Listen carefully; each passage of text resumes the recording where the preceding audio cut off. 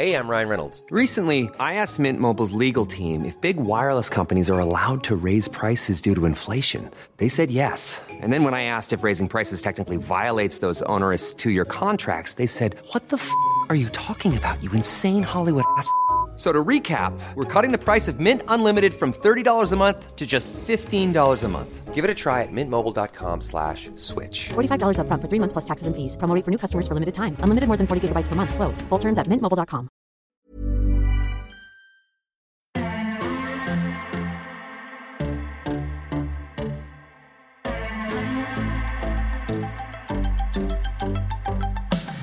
Well, hello and welcome back to the First Exchange podcast. It's been a minute. I think it's been a couple months. Thank you, coronavirus. But we are back in Collaborative Studios with episode 35 and we've got a good one for you. It is me, of course, your host, Lydia Daydal, and I am back in the studio, as we say. And today's guest, well, let's just say it's a conversation that we need to have a little bit more. I had Dr. Caroline West in the hot seat this week. Who is Dr. Caroline West? Well, she is a lecturer in sexuality studies in DCU in Dublin. She is a sex columnist with Evoke magazine. She is the host of a podcast called Glow West. She's a PhD in sexuality studies, she likes to specialise in women in pornography. She's also got an MA in sexuality studies, and she's got a massive passion for sex education in adults or with adults, for adults. And she wants to banish the shame and stigma that we carry into the bedroom and out of the bedroom, especially being Irish and having the repression, the burden of Catholicism. Take that with a pinch of salt.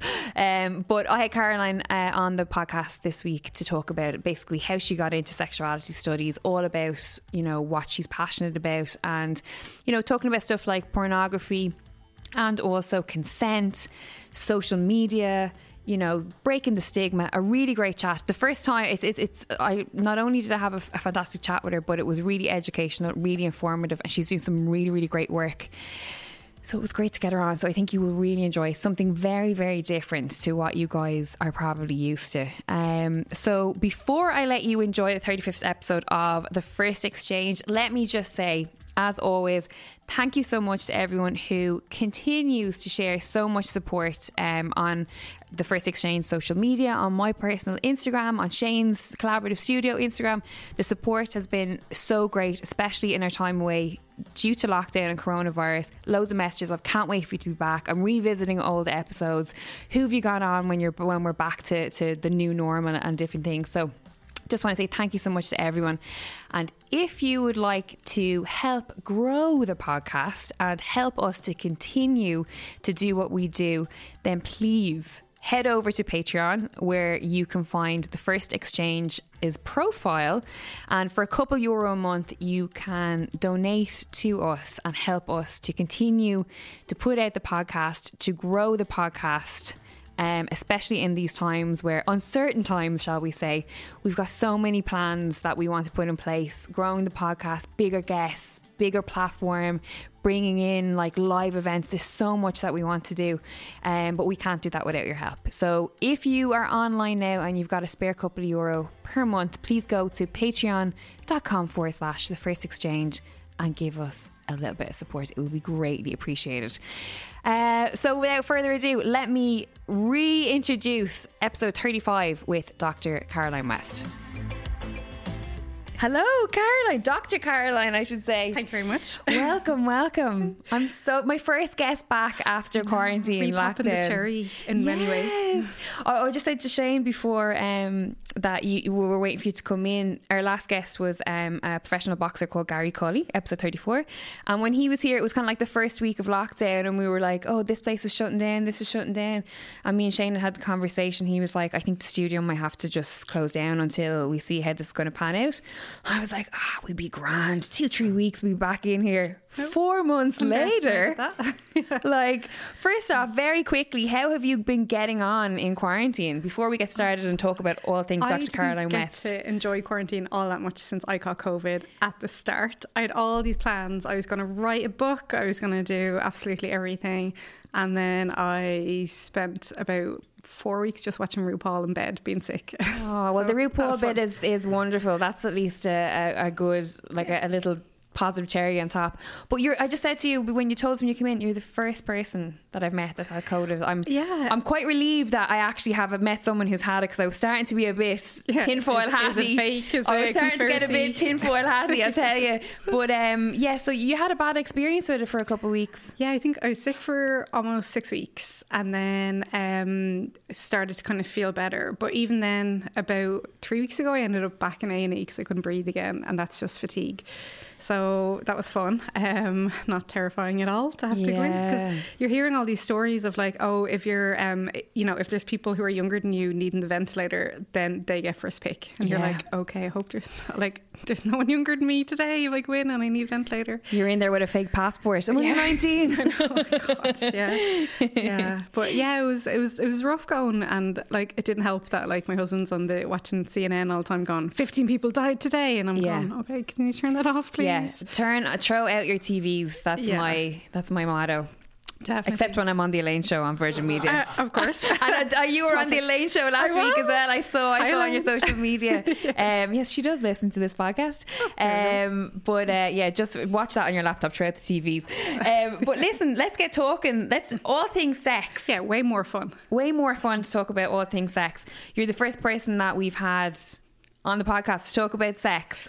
And I will admit, it wouldn't be my, not that I'm uncomfortable to talk about it, but it wouldn't be topical for me. Yeah. I But sometimes that's normal. I realise I'm not normal. which I talk about sex, which is why so I want that's you fine. here, because I know that one of the things that you're passionate about is taking the stigma out of sex and what happens in the bedroom and stuff. So I'm here to learn and be educated. Okay. And Get your pen out. Yes, I have it here. But let's talk about, you're a lecturer in sexuality studies. Explain to our listeners what exactly that entails and how you got into it. Perfect. Well, I've spent the past year teaching in DCU in sexuality studies. So the first semester was looking at Ireland sex and tech. So that's basically just misery, because we have such an awful history of sex in Ireland. The repressed Catholic. Oh, it was like how miserable the battle for same-sex marriage was, how contraception was banned. Like the only kind of exciting part was like on sex shops. And even then that was a bit like, you're looking at the protests and the pray-ins that happened against sex shops. And then the second part was looking at like language and culture and society, and like, how we speak about groups such as sex workers, that kind of thing. Yeah. So that was kind of fun. But yeah, they came off the back of being mad enough to do a PhD in sexuality studies. So that was a labour of love, and has just finished in January. So congratulations. Thank you. I can sleep and watch Netflix guilt-free now. So that's exciting. Yeah. So why sex studies? What got you into this? I was a product of, I suppose, the 90s in Ireland. I kind of became a teenager in the 90s, and I grew up with the Magdalen Laundry still being a thing. Yes. So like I was 14 and they closed down. So I was kind of like had that in the background of kind of, if you act on your sexuality, you may end up in a laundry, or this like really negative thing will happen to you. Sometimes it wasn't named. It was just this spectre of like, something miserable is about to happen. But then on the same side, I look at like the Spice Girls singing about girl power, and you're going, okay, well, if I act on girl power, I'm going to have some negative consequences. So what's going on with that? And then if you look at the media, it was just all like doom and gloom, and, just it's like the stories of abuse were kind of starting to come out about the church and stuff, like, and then obviously immediately squashed down at that time.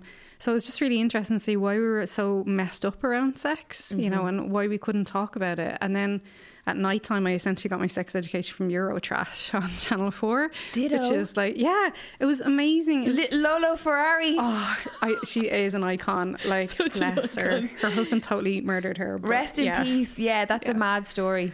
Yeah, poor woman. But I loved that because it was like fun and colourful and bright, and it was like sex is stupid and ridiculous, and it is like, it's just nonsense. It's just like we're bumping body parts and having fun. Like it's nonsense, but pleasurable nonsense. So I was like, okay, well, they're really happy about it, but over here we're really miserable about it, and we can't say anything about it, or else, like, even like Cosmopolitan, I was like buying that at the time, and it was all like how to give your man a blowjob and how to hide your stretch marks during sex. Now, I didn't know what a stretch mark really was then. Well, but damn it, I know now. I know, yeah, I definitely have that education. But it was like that thing of like, performative sex, you know. So it was Yes. either like, you know, you had to be super sexy for a man. That was the only narrative that was kind of there. Or else have fun, cool sex like Eurovision, or have zero sex. So it's like, Yes. okay, where do you even start? Like trying to figure all that out. So I was like, why are we so weird about this? Like, why can't we talk about that? And then obviously I wasn't verbalizing all this as a teenager. I was Yeah. just going, this is a bit weird. And then I worked in social care for a long time, and with victims of abuse as well. And I was like, okay, this is like a lot more prevalent than we think is in society. And then I was thinking I'll get back into psychology to kind of try and understand, you know, like trauma and why people do what they do, that Yes. kind of thing. But then I found out about psychoanalysis, which I hadn't heard of before, just like some memes about Freud or something like that. And that was all about sex. So I was like, okay, let's do that. That sounds way more interesting. Yeah.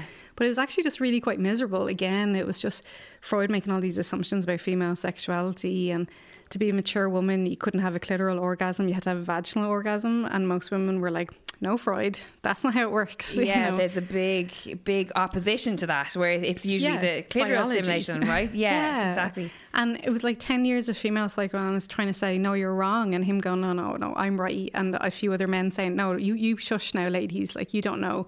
We know. And I was like, it's a little bit of misogyny in there. And that's really interesting. And then I got lucky because DCU started the Masters in Sexuality Studies. So I got in that.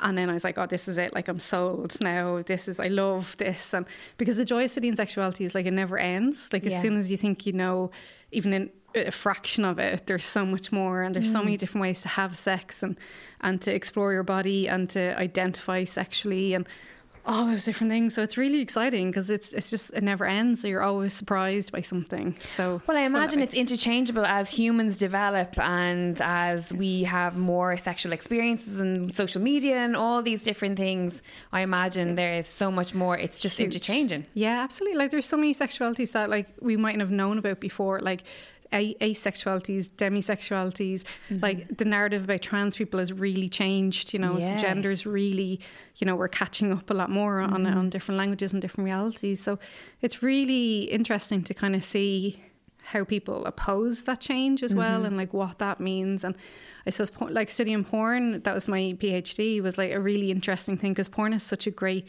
visible tool, no pun intended. That's the joy of sex studies. It's like there's puns everywhere. But like, porn tells us about feminism, about gender, about the body, about communication, about capitalism, about labour, about fear, about genitals, like everything. So it's just Yes. really, and everyone has an opinion on porn anyway before you even open your mouth. And that was an interesting experience doing a lot of workshops, because you get people who would like just not listen to what you had to say, and they were going to ask their question that they had in their mind anyway. And you're like, okay, that's interesting. Why you're holding on to this, what you think is the correct knowledge. So I was like, Yes. well, why is your knowledge the correct knowledge and someone else's knowledge is wrong? So yeah, little power battles I kind of like. So, what would be your opinion of pornography? So Can I tell you huge mine? question. Can I tell you mine before Yeah. you start, just to Go give for you? it. So mine, I would like. Again, I'm here to be educated because I don't know all the fancy terminology, right? But for me, porn is like obviously something that is enjoyable. It's something that, you know, maybe as we learn from as we grow. You know, I know I certainly did. So it's an enjoyable tool within relationships and different stuff like that. And I also find it sort of when I look at in particular the female porn stars, I'm like, how they have transitioned. Sasha Grey was the first porn star that I looked at, and she seemed to have her shit together. And you know, the way Yeah, she transitioned into movies, she made this multi-million euro or dollar career, and she kind of got her brand back in line with mainstream media over the years. So she was kind of the first. So I had this thing of like, yeah, like, you know, go do it, like, you know, make your money. And if it sounds like so sex, but I was like, if men who maybe are the biggest share of the viewers, if that's what they're into and they're going to pay for you to do that, then so be it. I recently started watching porn again, and the kind of narrative had changed in terms of there was a lot of storylines like, you know, teenage girlfriend's boyfriend comes over and I'm going to say the word, fucks stepmom over the kitchen table. Yeah, you know, this stepmom stuff at the this moment. Stepmom stuff and stepdaughter stuff. And I was kind of like, okay, this is not for me. You know, I'm not really going to get off on this. Also, a major thing that I noticed is that the women are very vocal in terms of expression. It's all kind of like, you know, they're very into it, as you would say, where the men are mute. Mm-hmm. And don't say anything, and they're just there to do the business. They're just penises. Yes, right? So that's my kind of takeaway. Yeah. I'd love you to break pornography down for me. Well, it's all those things and more, basically. So, like, my personal opinion on porn is that I'm perfectly fine with the concept of porn. So the idea of it, as in, if people want to have sex on screen for money or not for money, I'm fine with that. Once it's, you know, consenting adults, that's fine. The industry of porn, that's where I have little problems with, because it's some of the, like, the labour conditions, that kind of thing, and some of the messages that are maybe sent out. But I have that issue with everything at Hollywood. I'm fine with Hollywood, but in reality, Hollywood's really toxic as well. Yes. So, you know, you have to study porn in context with other industries as well. So with porn, yeah, like, trends really come and go. Like, for ages, like, the top selling genre was lesbian porn for ages, and lesbian in massive Air Bunny quotes, because they're often like two kind of very cis pretty femmes with like really long nails, and you're going, that's not really reflective now of like a lot of lesbian experiences, you know, or like just scissoring, and you're like, yeah, there's a bit more to lesbian sex than that. It's a bit of everything. I mean, I suppose where to start with is how you define what porn is. So, you know, a lot of what we see as porn is what we see on Pornhub, because that's obviously the most dominant website. But they take, you know, content from absolutely everywhere and stuff. But that's generally what we think of as porn. But there's so much, so we need to be really careful with those definitions, because there's power in definition. So if you're only defining porn as violence against women, well, then obviously that's a very particular kind of porn, and that's a very particular kind of dialogue. But what about gay male porn? Like, how does that fit that blanket definition? So you have to expand it more. And then there's queer porn and feminist porn, and like OnlyFans is porn now as well, you know, well, parts of it, and like camming as well. So it's kind of like, what are we actually talking about in that conversation? Because there are people who say that they want to ban porn, and it's like, well, what type of porn? Do you know, are you okay with gay male porn, or is it just the stepmom stuff, or is it like just solo masturbation stuff? Like, you know, where are you going with all that? And then I suppose, yeah, the stepmom stuff, I find it bizarre, because it's not my thing at all. It's just really odd. It seems like just such a male fantasy. Yeah, but that's the thing. Do you know what I mean? I think it's laziness as well, because I think a lot of people were like, oh, this seems to be doing well. Right, now we'll label all the videos as stepmom, and you know, and then everyone copies everyone else, kind of thing. And it's just gone, yeah, I don't know. And I don't think most people pay attention to titles either as well. Like, they're watching because it's their favourite porn star. Or like, you'd watch it if it was Sasha Grey, but you mightn't know what the titles of the film that she's in. And then the films that she would make, or well, had made, she's kind of left the industry now. I think she's pretty much gone. Jessa Rhodes is someone who I've followed as well. She seems to be very popular. Yeah, absolutely. And I actually found her on Instagram. I was like, oh, she's so stunning. Like, as in, like, her pictures are beautiful. She's like very vocal. Seems very educated. And then I was like following her for ages, and then I suddenly realised that actually she's a porn star. Yeah. Well, that's a really interesting thing as well, because people are like, oh, porn stars must be like, you know, really desperate, or they wouldn't do it if they didn't have any other options. And it's like, the women I researched, you know, like, one of them had a PhD in human sexuality, and she was doing it. Loads of them had college degrees and master's degrees, and it's like, not that education is like the sole marker of intelligence, because it's absolutely not. There's so many different ways, but like, you know, we don't often think about the intelligence of the people. Like, they're massive hustlers as well. Like, they manage their social media, they manage their OnlyFans, they manage subscription services and pay sites and all this kind of thing, and like, market themselves as a brand. But we don't often talk about that, because we're just weirded out about porn, you know, and we don't have that conversation. I think in Ireland particularly, you know, maybe Catholicism has a massive part to do with it as well, but I think we sort of look at porn, or female porn stars, as you know, that they're very insecure women that have maybe daddy issues, that, you know, are searching for something. And I'm sure there are cases of that, like there is in everything, in every industry, or, you know, just human conditioning. And then the men are usually just like, you know, these guys who got really lucky with like a massive dick, and like, basically, you know, someone just said, hey, do you know what, mate, you'd be actually really good at this, you know, you don't have to say anything, just keep stum and just his, you know, plow away or whatever the thing is. But there are a lot of stereotypes around porn. Like, so there's very little research done on the realities of what it's like to be a porn star. Like, mine's one of like 5 studies that actually spoke to porn stars, like since the 70s. That seems so ridiculous, right? It's so, I find that like really abusive. If you're like saying, oh, porn stars are this, that and the other, and I'm like, where's your evidence for that? And they're like, oh, yeah, I forgot about that part. Do you know? And you're like, that's kind of important to have if you're making stereotypes about people. And there's people who will compare statistics from, say, prostitution and say, oh, well, this amount of people got into prostitution at age 13, therefore all porn stars must be like that. And you're like, they're completely different industries. Like, so, you know, just because someone has one experience in prostitution doesn't mean they'll have that in porn, because, you know, different labour conditions and everything else.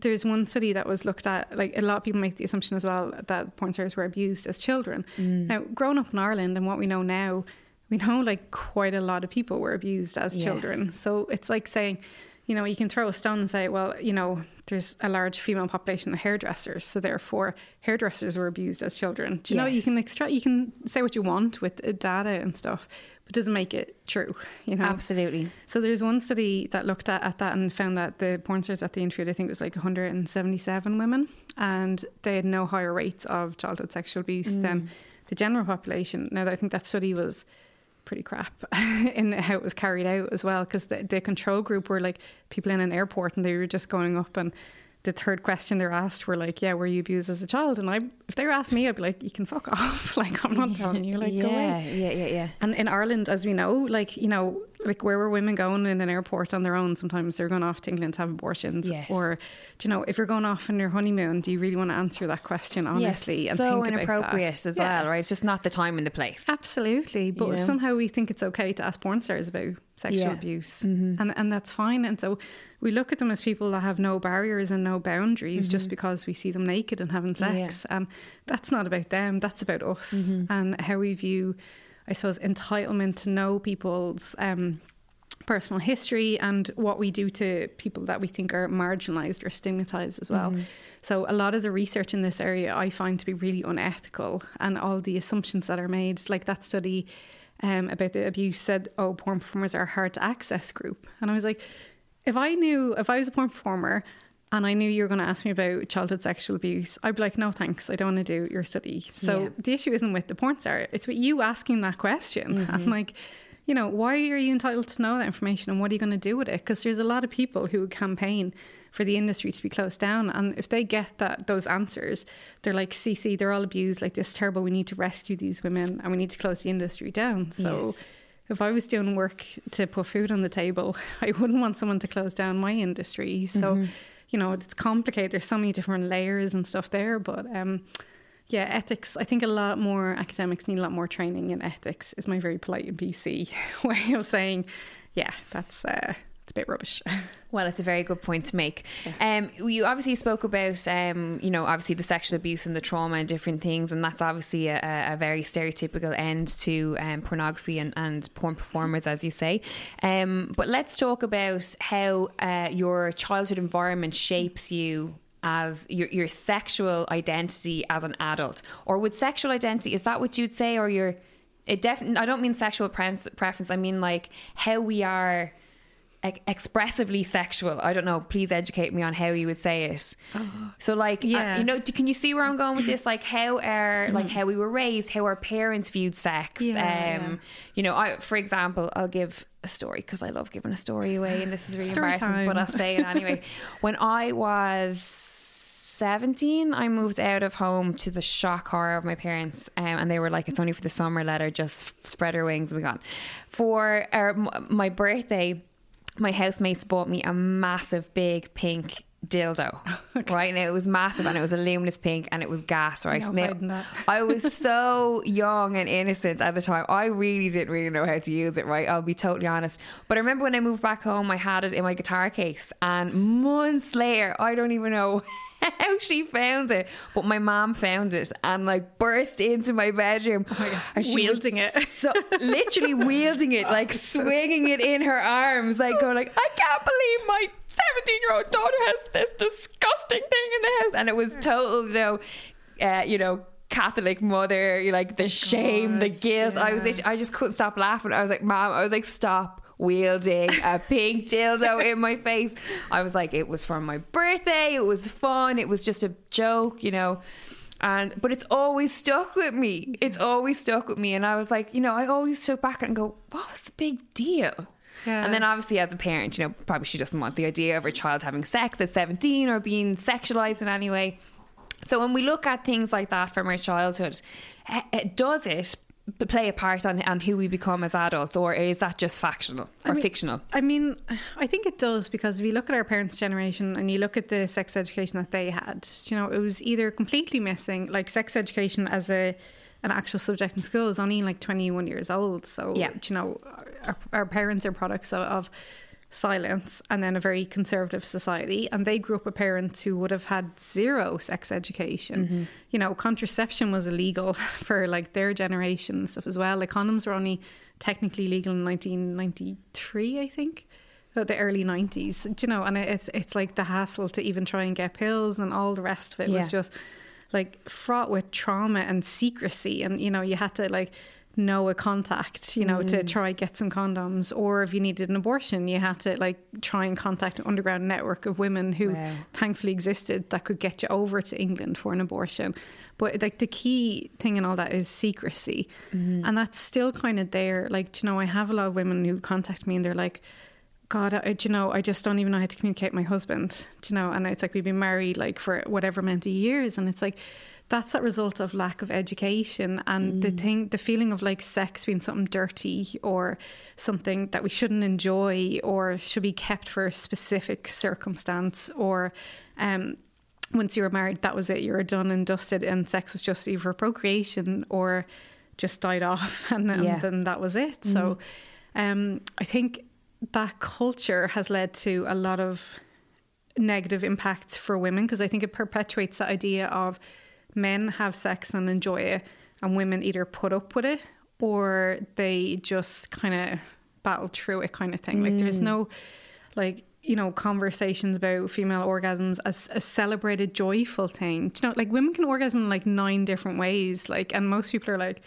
what? And you can orgasm from like your nipples being touched or from kissing, and you're just, people are like, what? that's a thing. Or have multiple orgasms, and we have all this like sexual potential, but we just don't really fulfill it because we're so disconnected from our bodies sometimes. And I think that's a general capitalist thing where like women are made to feel crap about our bodies generally anyway, because that's how products are sold. And you know, you need all these creams and for all your lumps and bumps. Well, if we're all self-loving women and we love ourselves and take ourselves for as we are, then a lot of companies are out of business, right? Absolutely. There's a whole industry that's gone down the overnight. If every woman just decided to love themselves as they are, yeah, but as those businesses die off, all the sex toy businesses would grow. So, yes, like maybe it's time for the sex toy revolution to come in.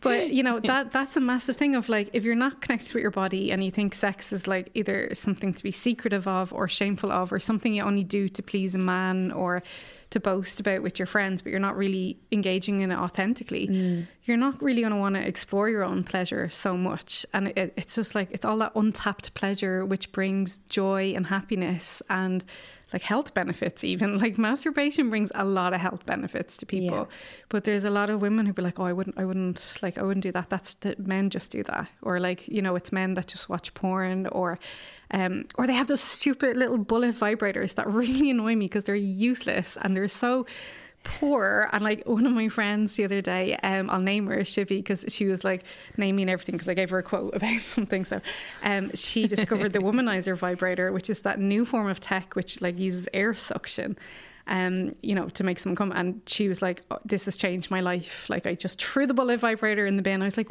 how have you been still using that? You've missed out. Here's a whole world of sex toys. Like, let me send you links. She's like, oh my God, like a whole new world. And it's like, if we were actually a lot more, and now she's recommending them to her friends, and it's like, that's the world we should live in. It should be women go, oh my God, I had 20 orgasms last night with this toy. You need to buy this. Here's the link. Buy it. Don't talk to me until you buy it. And then helping each other out and like having pleasure just for us, regardless of partners, regardless of how we're meant to feel about our bodies all the time. like it's like all this like self-care manuals, and it's like you should drink your water every day, you should eat well, you should go for get your 10,000 steps in, and it's like you should also have an orgasm or two. Like add that into the conversation. Yes. Yeah, for health reasons. Like it literally like helps decrease stress, your blood pressure, helps you sleep at night, gets rid of headaches. I mean, like it's free medicine. Absolutely. Is there a misconception that men are threatened by female sex toys? Have you found that? I think there's a grain of truth in it, but I think any man who has good sex education and is comfortable with himself and wants to actually give women pleasure shouldn't be. Those men do exist, thankfully. Yes. But they're just rare sometimes, unfortunately. But yeah, I mean, I think a lot of guys, maybe because they don't get that same sex education and they don't maybe necessarily look into what a vibrator looks like in 2020, they might think it's like some like 10-inch long penis with giant veins and stuff in it, and it's like, no, thankfully sex toys have moved on a fair bit now. They're quite stylish and sleek looking, and it's just something fun you can bring into the bedroom with. But like we also assume like men know how to have sex, and like they don't necessarily, because they don't have sex education either.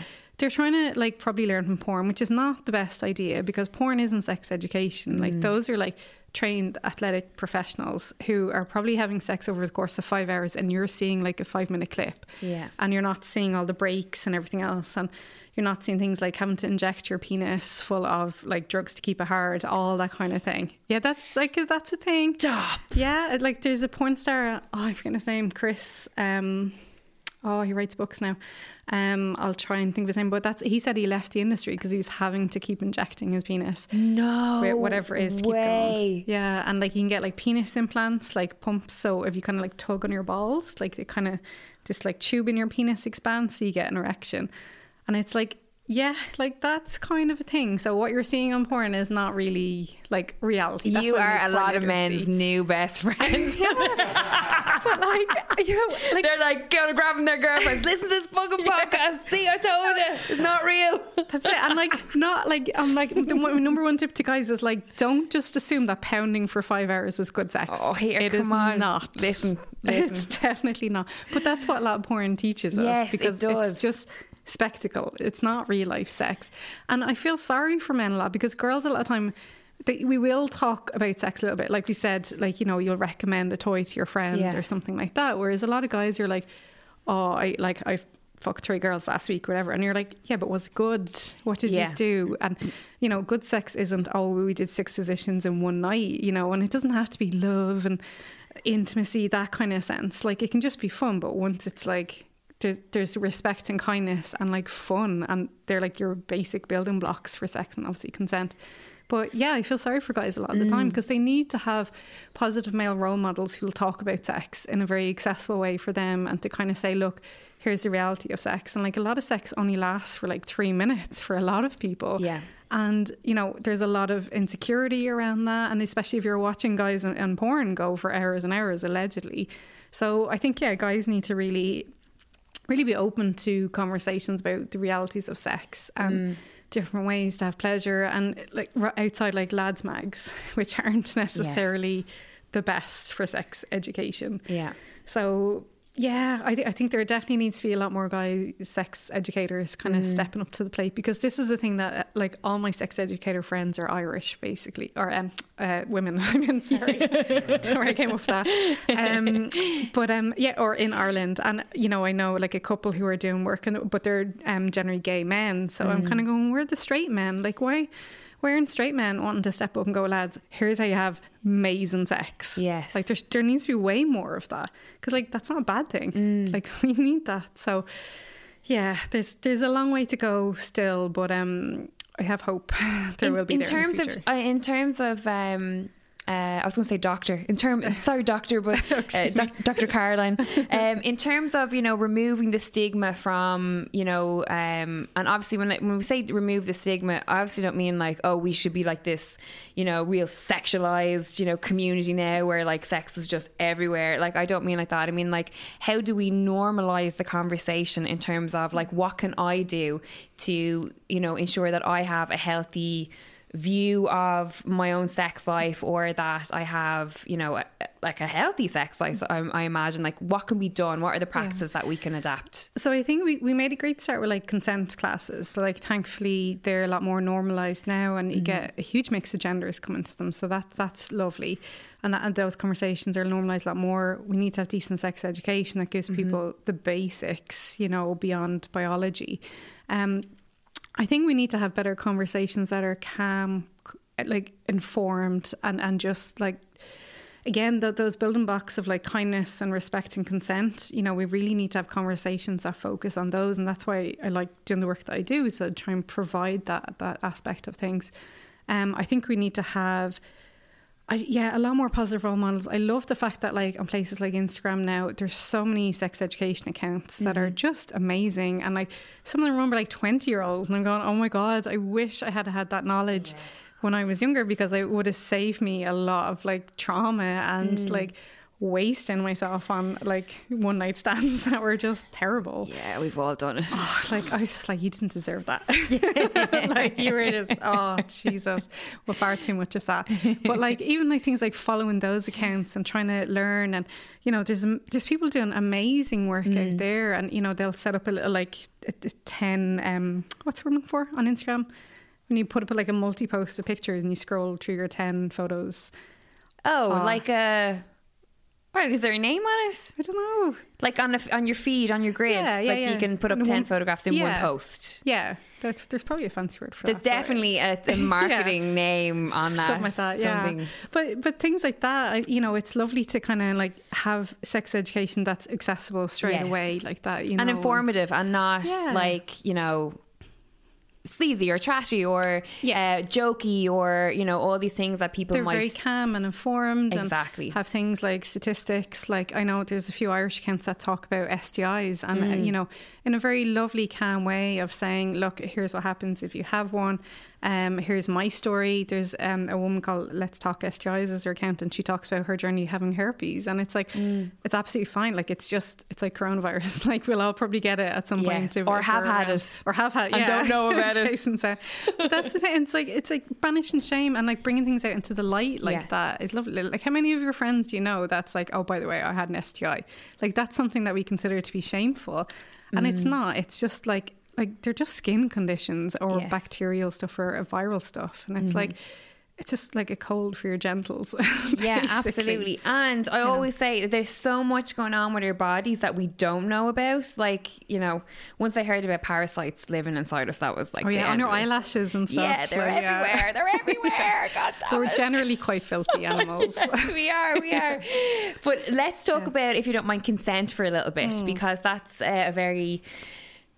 It's a very interesting topic. I have sat over a glass of wine with my friends, and we are blurred with the law. The line of consent is blurred for us when we look at it in terms of, you know, there's no point in even beating around the bush about it. We'll say, for example, waking up in the middle of the night and somebody is having sex with you, but you're in a relationship with them, or, you know, and it's kind of like a thing where you're kind of half asleep, right? Not talking about personal experience, just a conversation that I've had. Or you go home with someone and there's that sort of like, you don't know, maybe it's a one night stand and it's all hot and heavy, and it's kind of, there is sometimes a dialogue of no, I can't, or, you know, and sometimes the guy can perceive that as this is like foreplay or a challenge. And then when is the line drawn? So, you know, and then when you read about, we'll say, rape cases that have been dropped, especially we'll say in Ireland, how difficult it is for a rape victim to bring a case to court and everything that they have to go through. So you kind of, it's just this whole big thing, a bubble, a cloud of like confusion and like shame and all this different stuff that's going on. And it seems like people like yourselves are doing fantastic work, but there's still not enough out there. It still needs to be broken down, and we need to be educated about it. Yeah, it's basically a mess, is a very polite way of saying it. But like even your example there, if you wake up and someone's having sex with you, that's sexual assault. Like you didn't consent to that. And if someone's having sex and you're with you and you haven't like either verbally or physically like consented to that, that's rape. But we're kind of very hesitant to use that term because it's very hard to say, my partner raped me. That's extremely difficult for a lot of people to say, and it's kind of easier to like ignore it and bury it deep down. And this way, a lot of people, you know, get to their 60s or whatever, and they've never told a soul in their life, and they carry that inside. And yeah, like we know how terrible the justice system is. So a lot of people are just can't deal. They just can't deal. There's too much trauma. They know they're not going to get a lot of help for it, or well, they assume they're not going to get a lot of help for it.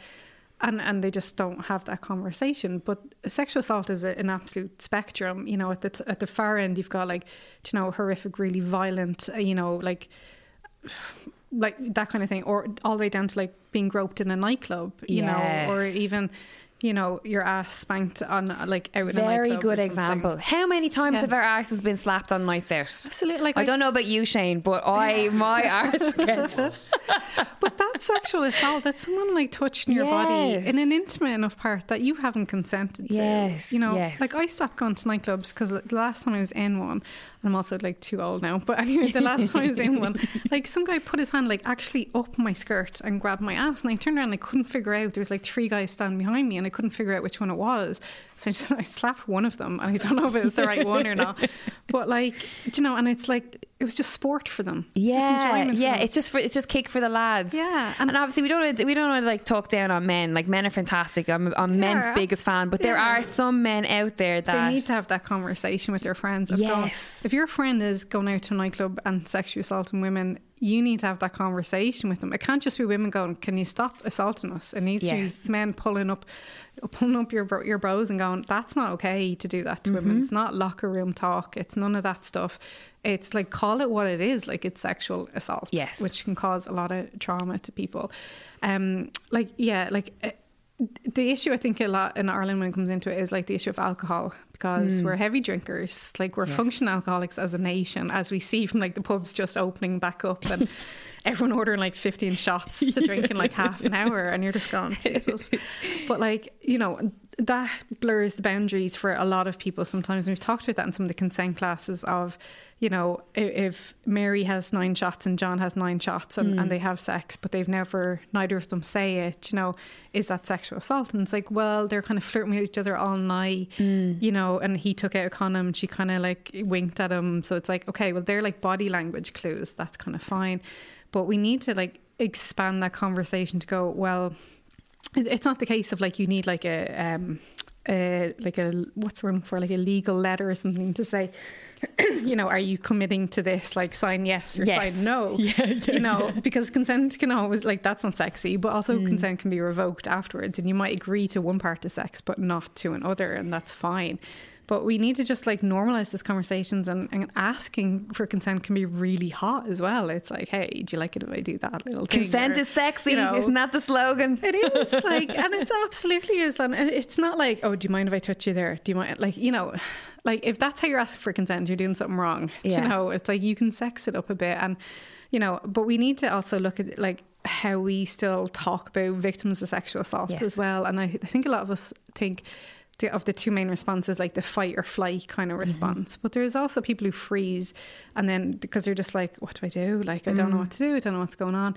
Or else they fawn, which means like they kind of just go, I'm going to do what's easiest for me to do in order to make this situation go away the quickest I can. And they might kind of be like, okay, I'm just going to go along with this and, you know, please them in order to like stay alive or, you know, have the minimal amount of harm committed. And that's really hard for a lot of people, because you don't know until you're in the situation how you're going to react. And there's probably other reactions as well, but we don't talk about sexual assault. So we're still learning about it as well. So it's definitely a conversation that we need to keep happening. It needs to happen in the context of recognising that we abuse drugs and alcohol in this country, and that has to be part of the conversation of how do you have sex when you're stoned and how do you have sex when you're drunk. And drunk sex can be amazing, that's fine, you know, it's just the consent part needs to be absolutely part of it. And you know, how we talk about victim blaming definitely needs to be dragged kicking and screaming into the 25th century, not even alone this century, because we're still shit at it. But like, you know, looking forward, and we're never saying, well, she shouldn't have had that much to drink, and well, you know, she shouldn't have worn that, and all that stuff that needs to be absolutely left in the dark ages. and like refocusing the conversation and going, it's not like, why did she stay or why didn't she fight him off? It's like, you know, why did they choose to rape that person? That's where the conversation really needs to be. And recognising that men can be victims as well. And, you know, trans people, non-binary people, everyone can be a victim or a perpetrator as well. It's statistically, the biggest perpetrators are men on women, but that doesn't mean to say, It no, doesn't it's happen not the other reverse. side. Yeah. Do we need to look at, I know we're nearly closing to the end of time, but do we need to look at the role of social media when it comes to, what is it called? Revenge porn? Is that what the title? That's the trendy shorthand. I use image-based sexual abuse, which is a bit more of a mouthful, but it actually reflects what it actually is. Like, you're using sexual images to cause harm to someone else. Yes. You know, and revenge porn kind of sounds really cool and trendy, and you know, It's glamorized. it's very glamorized, and it almost implies an element of consent in it, or victim blaming, you know. And it's like, either sometimes that content itself wasn't consented to being filmed, or it was consented to be filmed but just between the person or the two people involved, or whatever it happens to be. But yeah, it's like using that image to cause harm to people, either through blackmailing or just like embarrassing someone else, or, you know, it's just one of the really cruelest things that people can do. And I really hate that narrative of like, well, don't take naked pictures then. Yes, like, or don't send them, or don't let that person film you. And you should be able to take naked pictures if you want. Like, you know, if you're looking hot enough, you're like, yeah, that's fine. But you have to look at the other person and go, why do they think that it's acceptable to break your trust? And why do they think it's acceptable to cause someone else such harm? Why do they think it's okay to commit a form of sexual violence? And they're the questions that need to be answered, because it's too easy to go, well, shouldn't have done that. And then we don't really think about it then. We're just like spouting off this stupid stereotype rather than go, why is my friend committing sexual violence? You know, or like, you know, or my son or something like that. And it's like, we need to like refocus that back and have that conversation going, what's going on, like, with people doing this? And the people who are in, we'll say, the WhatsApp groups or the Instagram, you know, group chats, call it all out. and they feel, because there definitely is men and women that are in those situations that don't say it and are like, oh God, that's a bit like full on. Like, I know guys, thankfully they're now close friends, but I know of people who filmed women from behind on nights out, like on Snapchat, like, and send it to the lads and different stuff like that, being like, oh, I'll get in my hole this weekend, you know. I've also known like young men and women that film each other giving oral sex, that gets shared amongst like group chats. Like, that to me is, life is, being a teenager is hard enough. Being a young adult is hard enough. Not to have, I can't imagine growing up and that being, you know, something hanging on top, over hanging over you, or that threat, or then we have to look at the pressure that maybe young men and women are under to perform in that sort of way as well, you know. But that's it's a fundamental conversation about kindness. And again, I'm always like, it's like my slogan now, but it's like, if we actually educated people from a really young age of saying, this is how we relate to people, and we treat other people with kindness and respect. So if that's instilled in people in a very young age, by the time people become teenagers and sex gets involved, like, you should have a very healthy understanding of, if I do this is going to cause harm to another person, so I won't do that. Yes. Like, it's such a basic thing of going, you know, we shouldn't choose to be abusive to someone, and it is a choice to do it. And what you are doing is being abusive, and you're committing a form of violence against someone, and you're causing harm and you're causing trauma. And we need to look at why some people think that that's acceptable behaviour, and how we can educate people, and like what healthy relationships are, and like why we do this to each other. Yes. It's not okay. And like, why are we in a society where like harm is fun and entertainment? Do you know, that's a real problem. And I don't think the question or the answer to those questions are easy. Like, they're not easy conversations, but they're not simplistic either. There's multi-layers behind everything. But like, why not start now and just like start picking all that apart? And, you know, no time like the present. Absolutely. We have a lot of listeners that have young children, that they're, you know, these are men and women that are in their 30s, 40s. So they're starting their families, and, you know, I would imagine growing up in Catholic Ireland in the 80s, 90s, there probably wasn't a conversation. You can safely assume there wasn't too much of a conversation about sex or having a healthy sex life. What advice would you give to people who are raising families now or who have young siblings and that are going to find themselves in these situations where they're going to start exploring their sexuality and engaging in hopefully healthy sex lives? I think really starting at a very young age, like emphasising the whole consent part of like, you know, we don't pull other girls' hair, you know, to show them our affection. Yes. Or we ask for consent if we want to hug someone, or ask them if they want a high five instead, or, you know, not forcing kids to hug your weird uncle and all things like that, you know. So you're recognising bodily autonomy as well. I also think like it's really important to teach the correct terms for genitals. So like it's a vulva, it's not a front bottom or anything like that, which leads to confusion when you're growing up. But like if you're empowering kids to like call their testicles their testicles, you know, you're kind of you're protecting them as well, because if someone touches them unconsensually, they're able to say, well, that person touched me here, and they know what healthy touch is and they know what wanted touch is. And, you know, they have a little bit more autonomy, and the hope is that, you know, they can tell someone, you know, that that's happened to them, because that's a conversation that we need to have as well. But when they're older, the fact that like, you know, you haven't referred to like a third of their body as like their privates or their downstairs or this mysterious area. Like they have more of a sense of autonomy as well, and connection with their body as well.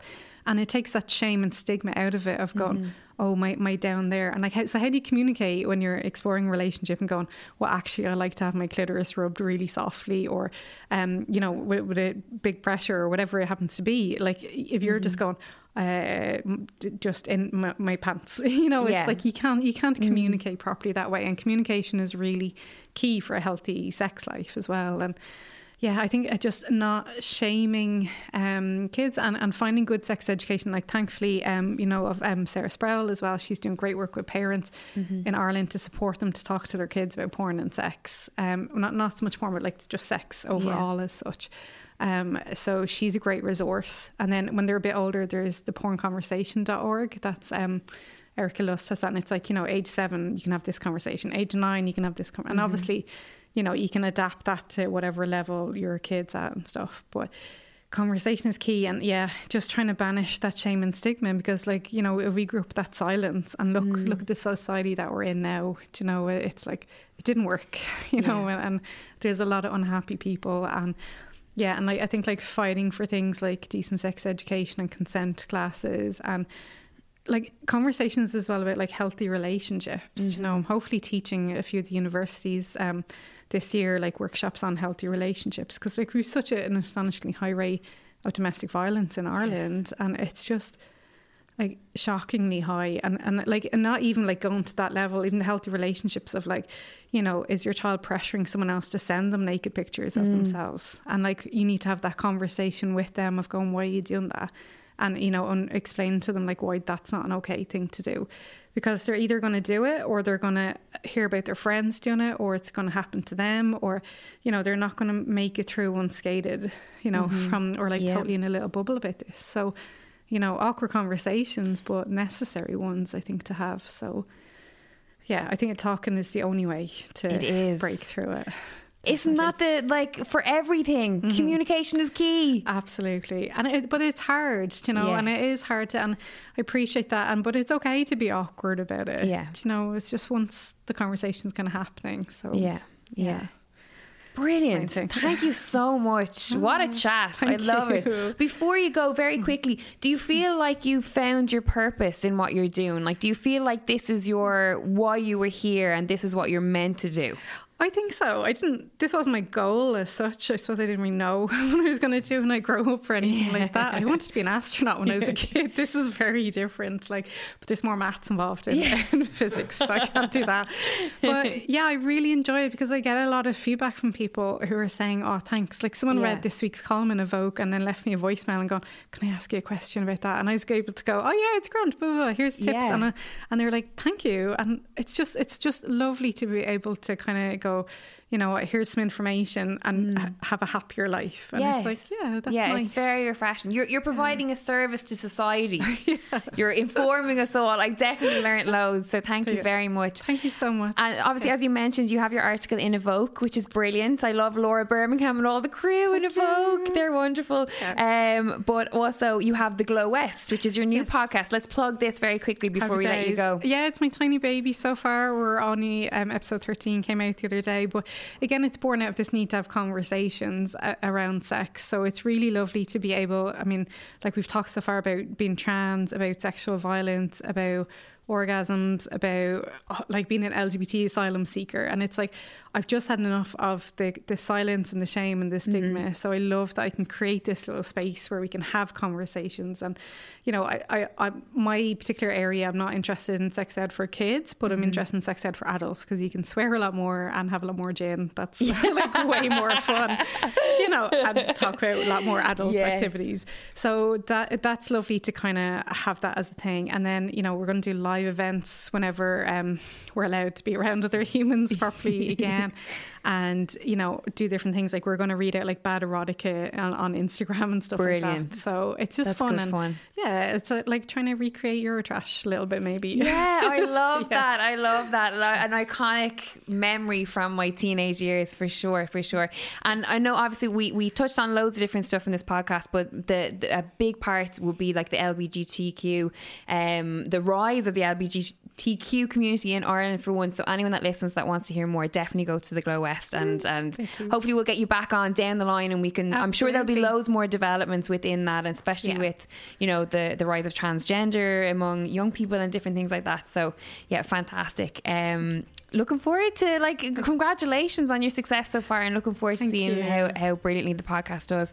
And thank you so much for coming in, Mike. Thanks for having me. It's great, like, again, to take any opportunity to talk about sex in Ireland and hopefully make someone happy listening. Yeah, and, absolutely. Yeah, I really enjoyed that. It was good fun. Thank you so much. Very educational, informative as well. Dr. Caroline West for the First Exchange podcast.